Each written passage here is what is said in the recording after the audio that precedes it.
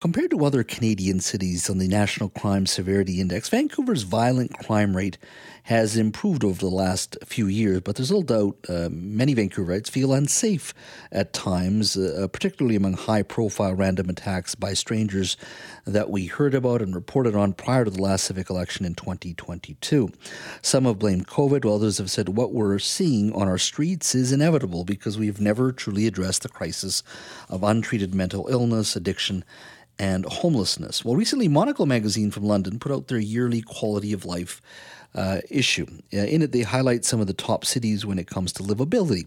Think transportation networks, education, galleries, museums, crime rate, unique policies, or percentage of commuters who cycle to work. There are many, many metrics. The cities on the list were all European and Asian. Think Vienna, Copenhagen, Munich, Singapore, Tokyo. What was missing, of course, were North American cities. Why? Well, crime and public safety loom large. Gregory Scruggs addressed the lack of North American cities in the latest issue of Monocle. Mr. Scruggs is a Seattle-based contributor for Monocle magazine. He is an award-winning journalist. He's also reported, his reporting has appeared in Bloomberg City Lab, Next City, Thomson Reuters, and the Washington Post. As I said, he lives in Seattle and he reports for Monocle magazine, and he joins us now. Gregory, thank you for speaking to us today.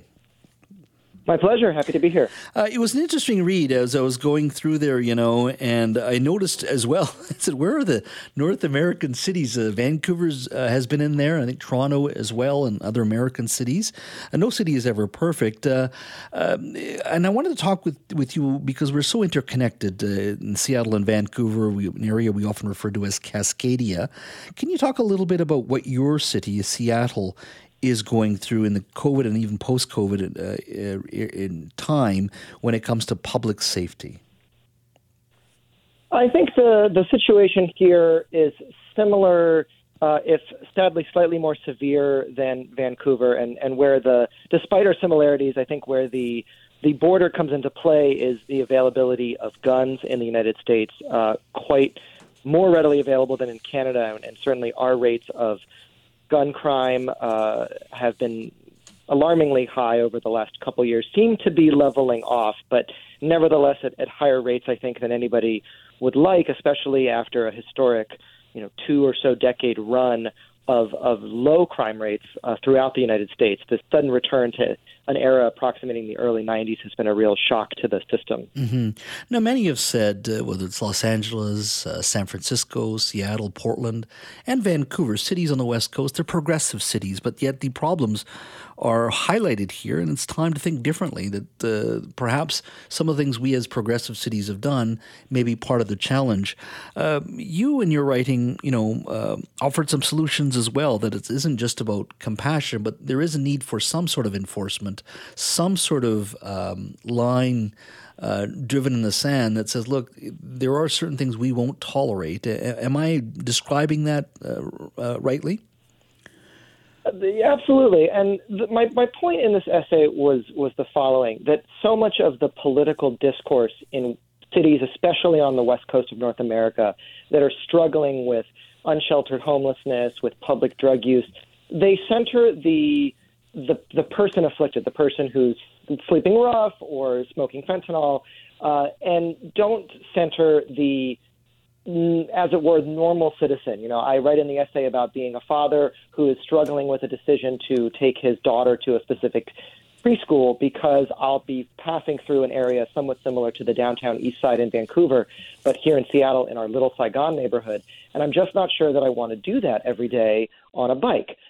Which, the city invested all this money in bike lanes and sort of good urbanism, and yet this particular corner that I'll be passing by as the most direct route is the epicenter of open-air stolen goods, fenced goods market, public fentanyl sales. Again, very similar to the Hastings situation in the downtown east side in Vancouver. And I don't necessarily know what the correct way to treat fentanyl addiction is. I mean, there's a lot of debates about the harm reduction approach versus mandatory treatment, that sort of thing. And I'm here to say that I want to put those debates aside and just say that if the situation on our streets is making it so that a family raising, parents raising a family are struggling with whether to take our daughter to a particular preschool, maybe our concerns should be the priority more so than those of the people engaging in these antisocial behaviors in the first place.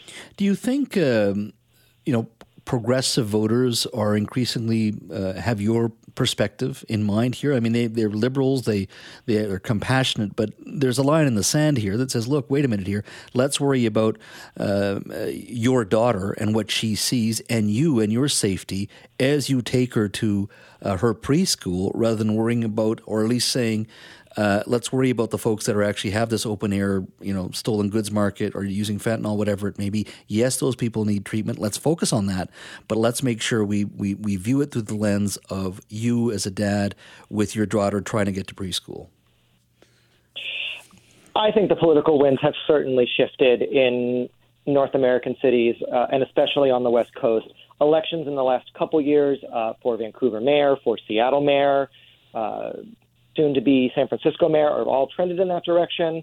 Los Angeles, not so much, but the particular candidate there was, I think, more of an issue than broader political trends. I mean, LA is facing these issues as severe or more so than the rest of us. And I anticipate a kind of a two steps forward, one step back. I mean, our own mayor, Bruce Harrell, recently in a press conference, although he's waffled on tougher enforcement of public drug use because as an African-American, he is very leery of retreading the so-called war on drugs that, and particularly prosecuting things like marijuana back in the day, saw many of his peers growing up entangled in the criminal justice system. So he's been publicly conflicted about tougher enforcement in today's drug of choice being fentanyl. But in a recent press conference, he specifically said, if there's I think he said mother, but let's say a parent with a stroller at a bus stop, uncomfortable or unwilling to ride the bus because that bus shelter has been essentially commandeered by public drug users. Well, maybe we need to make sure that parent's priorities are met first. And that was music to my ears. That was just in the last month or so, actually, after I had already written and submitted the essay to the magazine. So I am cautiously hopeful that slowly but surely we will trend in the right direction, although I do think our progressive attitudes as an electorate in West Coast cities make us much more cautious about taking assertive action because of these kinds of hang-ups around the history and legacy of police enforcement of drug crimes. Mm-hmm. You raised the issue of harm reduction and decriminalization. We're having the same challenges here where we have decriminalized the use of a small amount of hard drugs, up to 2.5 grams. But what it's led to in many of our cities, never mind just Vancouver here, but our suburbs and in the interior in the north on Vancouver Island, or city councilors saying, wait a minute here, we take our kids to the park and there's open use of drugs now. And then we've legalized that. There's something fundamentally wrong. So we're going to have to go back to the drawing board. Many of them are bringing in local bylaws saying you cannot use drugs in city parks. And I think there's a push to make that province-wide because it's done by city. Are you seeing similar issues here, that there still is that broader conversation, treatment versus harm reduction or decriminalization, that is ongoing? Yes, you should certainly look to your Cascadian neighbors to the south for an interesting case study. Oregon voted, I believe this was a state referendum, to decriminalize hard drugs and set up a treatment option. And the data after a year plus of that showed that, if you were caught smoking fentanyl in public, let's say, you'd get the equivalent of a traffic ticket with a number that you're supposed to call to provide access to some kind of drug treatment, and, you'll have your essentially penalty-free civil infraction dismissed if you do that. And in the first year or so of this program, the rate of people who, in the throes of drug addiction chose to call this number and request treatment were comically small. I mean, the amount of money it cost to set up this, 24-hour hotline, there were folks basically just sitting in a dispatch waiting for phone calls that never came. So Washington, in seeing this, our legislature recently voted to make drug possession, and really this is more about public drug use more so than possession. I mean, if you have something in your pocket and you're using it in the privacy of your own home and you can keep your act together, as it were, I don't think the police are coming after you. It's the public drug use that's creating the situations in parks and public spaces like you described that's the real problem here. our state legislature decided to make that a gross misdemeanor, which would thus empower police officers to finally kind of address the issue a bit head on and hopefully, put folks, when someone's arrested or given a citation or what have you, to direct them to treatment in a more carrot and stick type of way than Oregon, which was kind of purely a carrot-based approach.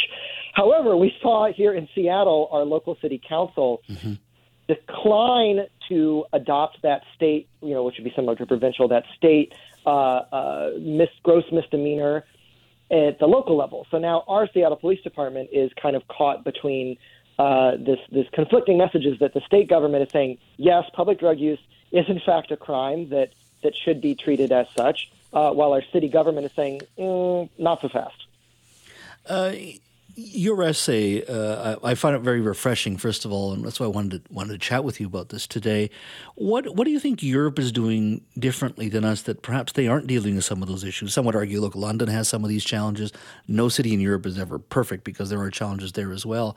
Is this uniquely a North America-wide issue, do you think, or do you think Europe is either handling this better, and some have talked about the Portuguese model, or do you think it's other reasons why? And I can't point to anything specific, but what's Europe doing that we perhaps aren't doing?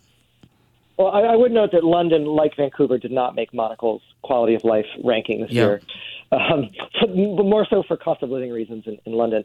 My limited, read a couple books type knowledge of this is that, first of all, the stronger social safety net in European countries vis-a-vis the U.S., although, certainly compared to the U.S., Canada has a much stronger social safety net, is a factor here that, the economic hardships or what have you that might cause somebody to fall into drug addiction or homelessness in the first place are perhaps less common there. Certainly my understanding of the Portuguese model, and I think similar to the Dutch and the Swiss, is, I've used the phrase carrot and stick. It's very much that approach that if you go into treatment and stay sober, stay clean, etc., then there is a kind of reward progression that ultimately nets you, say, a subsidized apartment, housing, what have you. Whereas I think the cart has gone a bit before the horse, at least in some of the more progressive North American models, where housing first is the mantra that we hear over and over in Seattle. With regards to how we can address unsheltered homelessness and drug addiction, and the idea that doesn't matter how severe somebody's problems are, could be mental health, drugs, what have you, put them in housing before anything else, and that will kind of everything follows from there if they're also offered what so-called wraparound services. So maybe that's a mental health treatment or drug addiction treatment in that housing setting. But Europe seems to treat it not so fast. You don't you might get to go to shelter first, but you don't necessarily get a subsidized flat right away. That you kind of have to follow a ladder of steps in the right direction before you're given those rewards. And that's from what I understand, and I can recommend a particular book to your readers where I learned more about this model. Michael Schellenberger, the author of San Francisco, How Progressives Ruin Cities. The title is inflammatory. I give you that, and was a bit of a turnoff to me. But I found the content. Michael, the author, Michael Schellenberger, spent quite a bit of time in Europe reporting on and researching some of these methods and comparing them to how things are done, at least in the U.S.